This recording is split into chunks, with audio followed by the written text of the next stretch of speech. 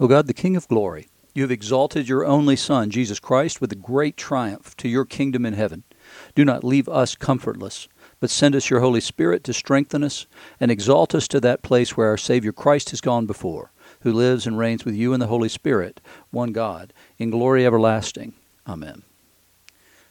That is the collect appointed for today, the seventh Sunday after Easter, May the 19th, or 29th, 2022. You're listening to Faith Seeking Understanding, and I'm your host, John Green. Thanks for being along today. I appreciate it very much. We had a good week this week. Suzanne and I had dinner with one of our favorite people in the world on Tuesday night, and then had lunch, actually, with another good friend on Wednesday over in Dillard, Georgia, and we stayed a couple of days over there. It rained all day one day, but it was fine because we were going to go hiking and all that kind of stuff. But you know what? Sometimes you got to adjust your plans as you go, and things you can't control, you just work around them. So what we did instead was there were several wineries in the area, and so we went to a couple of those and enjoyed the afternoon very much. Not too much, though. Take my word for it. We didn't enjoy it too much. We moderated what we did. So anyway, we had a great day, a couple of days over there, and then had a nice drive back yesterday over through the mountains and highlands and Cashers, down through Lake Toxaway and Brevard. It was a really nice drive back. It took about an hour longer to get back that way, but it was a very pleasant way of getting back. So anyway, we had a good couple of days. We're feeling good and energized. Going to try and get a video out this week on the Friends of Will Green page on Facebook, just to kind of catch people up on what the Lord's been doing in our lives and how we've seen God confirm so many things in our lives. But the lessons today, Ascension was Wednesday or Thursday of this week, and then we have Pentecost next week, which seems pretty much impossible to believe, but it is. So we're a week away from Pentecost, the outpouring of the Spirit on the disciples as they gathered together in Jerusalem on this day, which is called Shavuot, the Feast of Weeks in Jewish religious parlance. So anyway, we're going to talk today. We want to talk about what does it look like and what does it mean to have somebody or something steal our joy.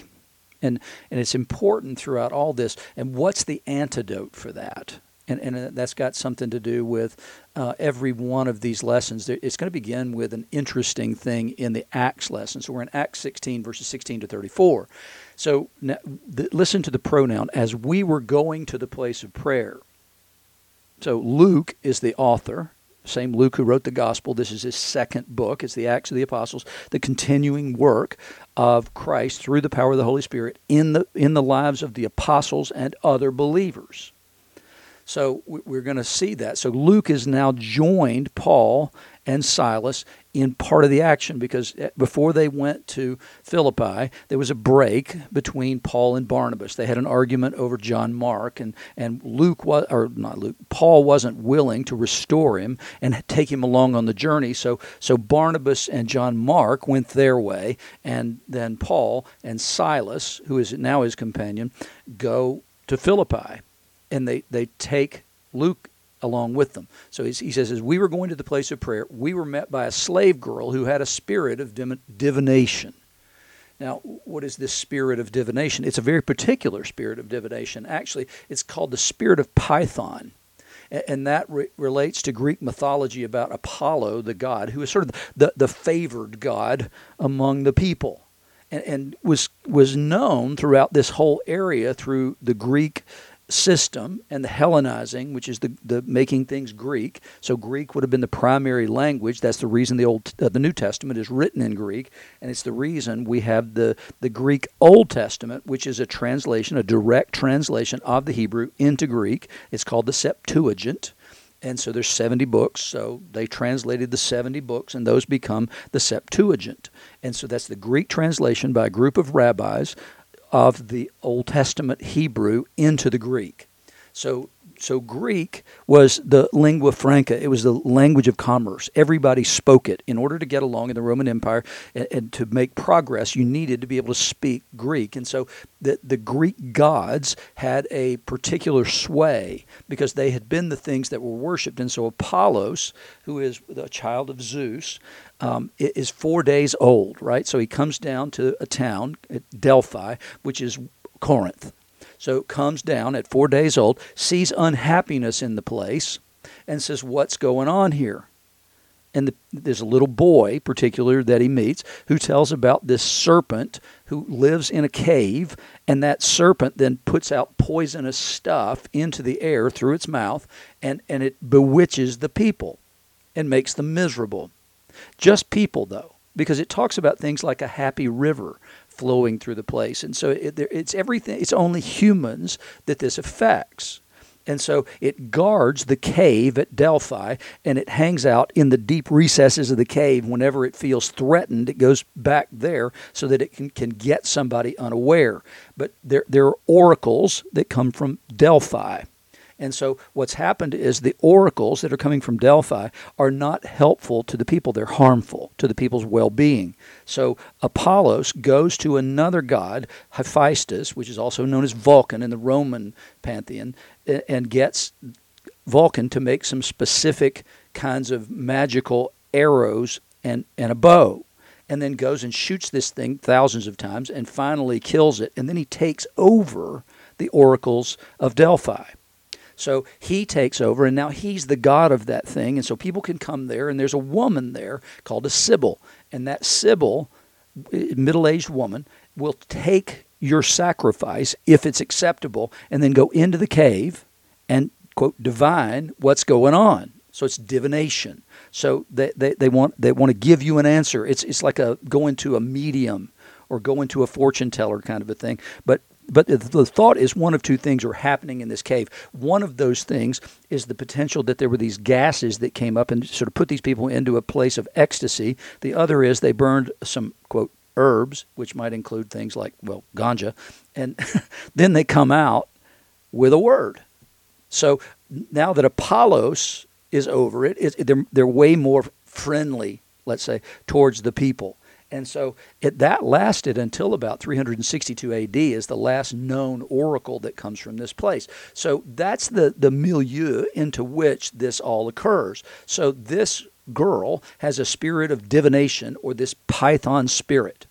And once Apollo slayed the spirit, by the way, people became happy and rejoiced and sang songs and worshipped the god for the fact that he had brought happiness into the world again. I mean, there's a lot of Harry Potter imagery in that. If you're a Harry Potter fan, you can hear that. You can hear the Death Eaters. You can hear all these images in there where joy needs to be restored to the world. These things come that can take all the joy out of the world and out of your soul.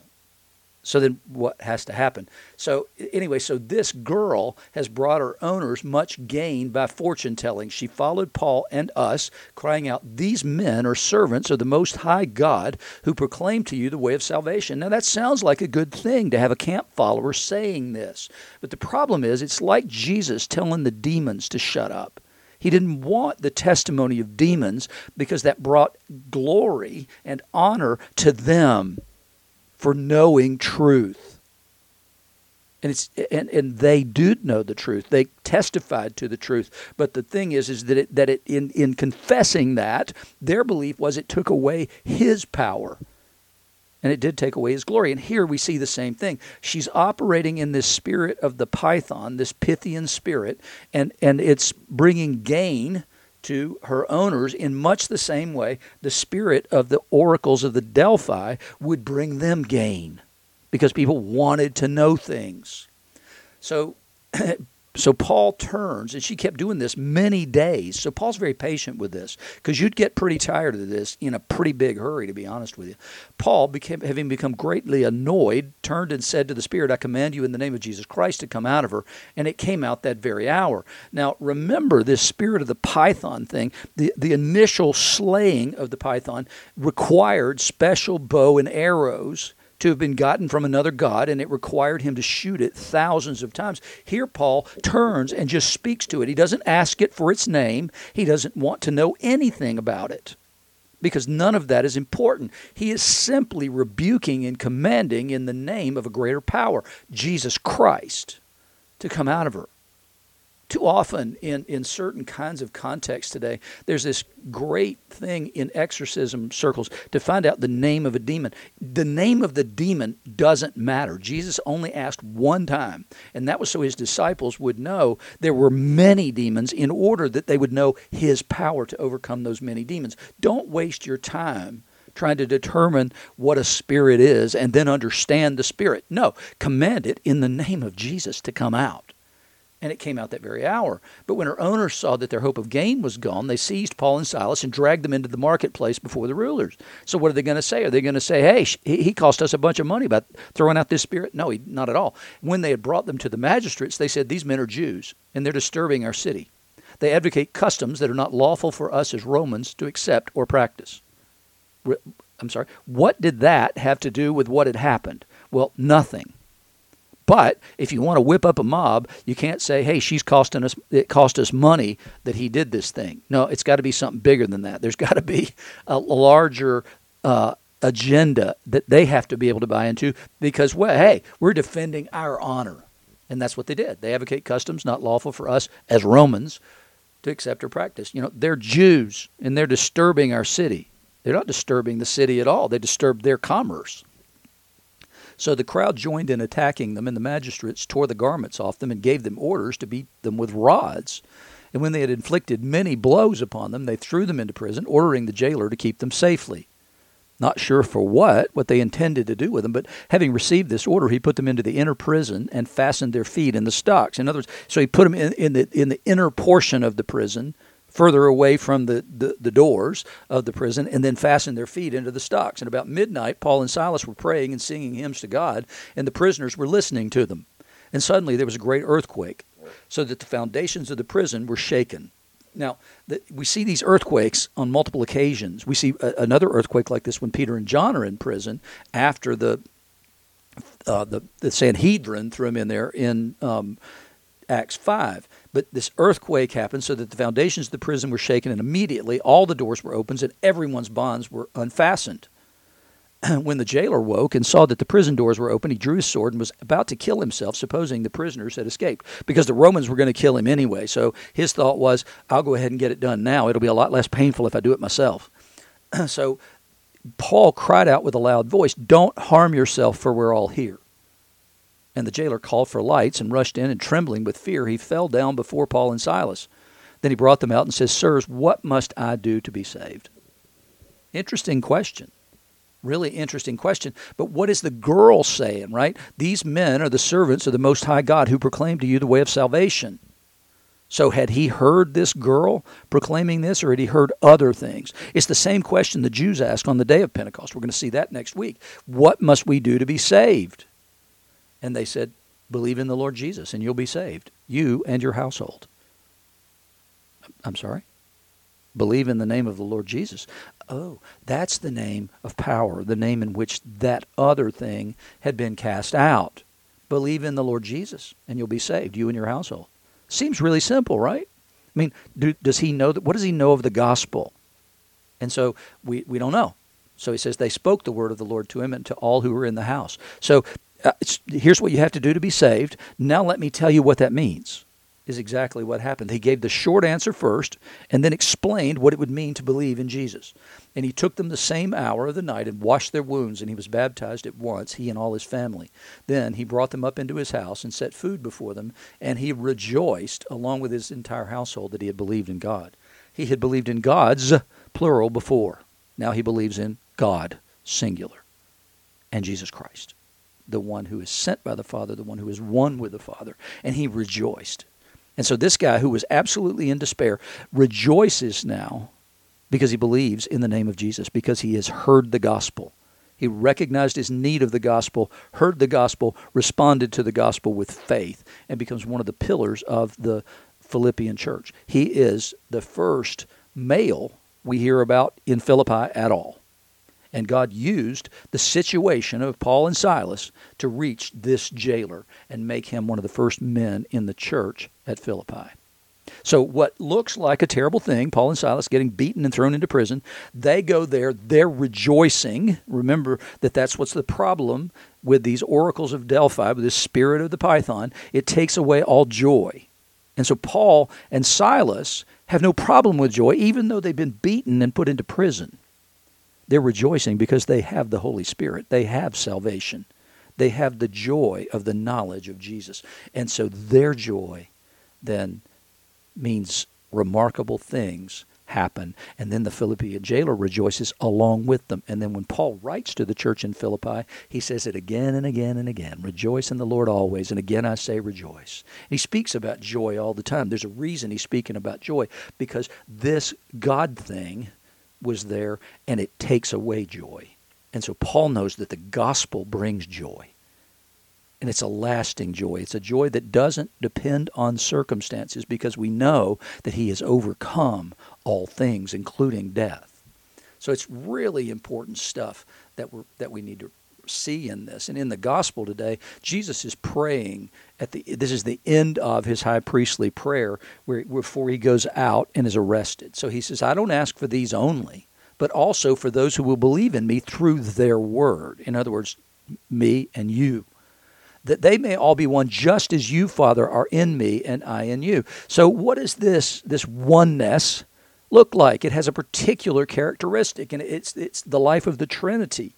It's the mutual indwelling of the brethren and the sisters in the same way that Jesus has the Father in him and he in the Father. We're supposed to have that kind of joy and that kind of fellowship with one another through the indwelling power of the Holy Spirit. When we recognize that in one another, then we are intended to express and participate in and experience the life of the Trinity. And as that life is then broadened. But he wants this particular oneness, not that we just have one mind among us, but that we have one heart as well. Because we have one aim, which is the glorification of the Son and the Father. And so that's our aim. That should be our aim as Christians. However, other things get in the way, and they steal that unity, and they steal that joy. We focus on minor things instead of major things. Our lives aren't aligned with the purposes of God. Our lives are aligned towards our own desires, whatever those may be. Some might be, good things, but this mutual indwelling, this mutual joy that we're intended to have in that unity is compromised to the extent that our agenda doesn't line up with the agenda of Jesus. He says that I want them to be one, as you and just as you, Father, are in me and I in you, that they may also be in us, so that the world may believe that you sent me. Our unity in him is a proclamation of the gospel, bringing about the glorification of Jesus, because then they believe that you, the Father, the one true God, are the source of all this, because he sent the Son on this mission to rescue humanity. But the main mission was to glorify God in the eyes of those who were created in his image. The glory says that you have given me, I have given to them, that they may be one, even as we are one, I in them and you in me, that they may be perfectly one. It's a completed action to be perfectly one. That's what Jesus is saying, is that this thing to finish, it's a finished reality, this perfectly one. But it's only possible through the indwelling of the Holy Spirit, and then the subsequent alignment of God's people with God's purpose, so that the world may know that you sent me and loved them even as you loved me. So the world will know there's two effects of this unity, so that the world may know that you sent me and that you love them even as you loved me, because of Jesus. He loves us because we believe in the Son. And then he continues, Father, I desire. And that word, by the way, is not simply a vague or fond hope that Jesus said, I desire. No, it's very forceful. When the leper comes to Jesus and says, if you will, you can make me clean, Jesus responds, I will, which is the same word, be cleaned. And it happened. So it's not just Jesus' fond hope. No, it's a desire that has the force of making that thing happen. And so that desire is fulfilled by the outpouring of the Holy Spirit in the lives of believers. So I desire this means I have the plan of action for how it will be. In other words, it's not just some, okay, hey, I hope you get healed. No, it's I will, I desire. Is the same word, exactly the same word. I desire it. And if Jesus desires it, it becomes a reality, which is an expression of his unity with the Father. He says, I desire that they also, whom you have given me, may be with me where I am. And that's ultimately in the eschaton, in the end times. So he's pointing to that place of the end times. So he desires we be with him, and he's already said, Father, I go to prepare a place for you. In my Father's house there are many rooms. If it were not so, I would have told you. So when he says, I desire that they also may be where I am, then what he's saying is that we have the way of making it happen, that they will be there to see my glory, that you have given me because you loved me before the foundation of the world. And so this foundation of the world, that word there for foundation, is more properly this way, that it's a casting, is the root of the word, has to do with casting. And so it is something that is cast according to a blueprint. In other words, from the beginning, this is the way it was going to be. Things are the way they are because of the design. And the design was followed perfectly because he spoke it into being in the same way that Moses was commanded to follow God's instruction for the building of the tabernacle exactly and to the letter. Don't draw outside the lines. It had to be exactly the way God intended it. And the world was created exactly the way he intended it. He knew it was going to be messed up. And so the plan for the salvation of humanity was in place at the time the world was created. God chose to create it anyway, knowing that the solution, the sending of his Son, was there. The substructure of the foundation, that translation, is that which determines the entire direction or destination of everything that follows. So Jesus is the principle of creation. He is the foundation stone of creation.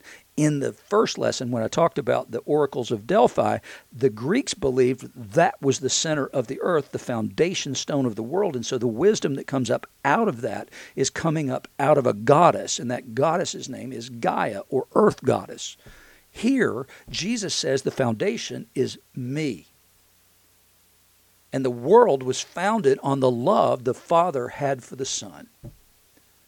So that's the thing that's really important, that joy and love were at the foundation of the world. And knowing that changes then the way we relate to the world and the way we understand everything about the world, because now we know that a good and loving Father created it all. And because we know that, we can rejoice no matter what our circumstances are, because we know we live in a kingdom ruled by a loving Father. No matter what it looks like, we know ultimately the recapitulation of all things will happen. A new heaven and a new earth will come, and that new heaven and new earth will be a complete, final, and perfect expression of God's love. His goodness, his mercy, and then in that, we will rejoice in that new creation. But we participate in that new creation now through the indwelling of the Holy Spirit. And therefore we should, as Paul says, rejoice in the Lord always. And again I say rejoice, because we know him. We know the foundation of the world. We know the principle on which the world was founded, and that is love. The Father's love for the Son. He goes on to pray, O righteous Father, even though the world doesn't know you, I know you. And these know that you have sent me. And if I know him, then I know the goodness of the one who sent him. So I can rely on his character because he's expressed it and shown it to us in his Son.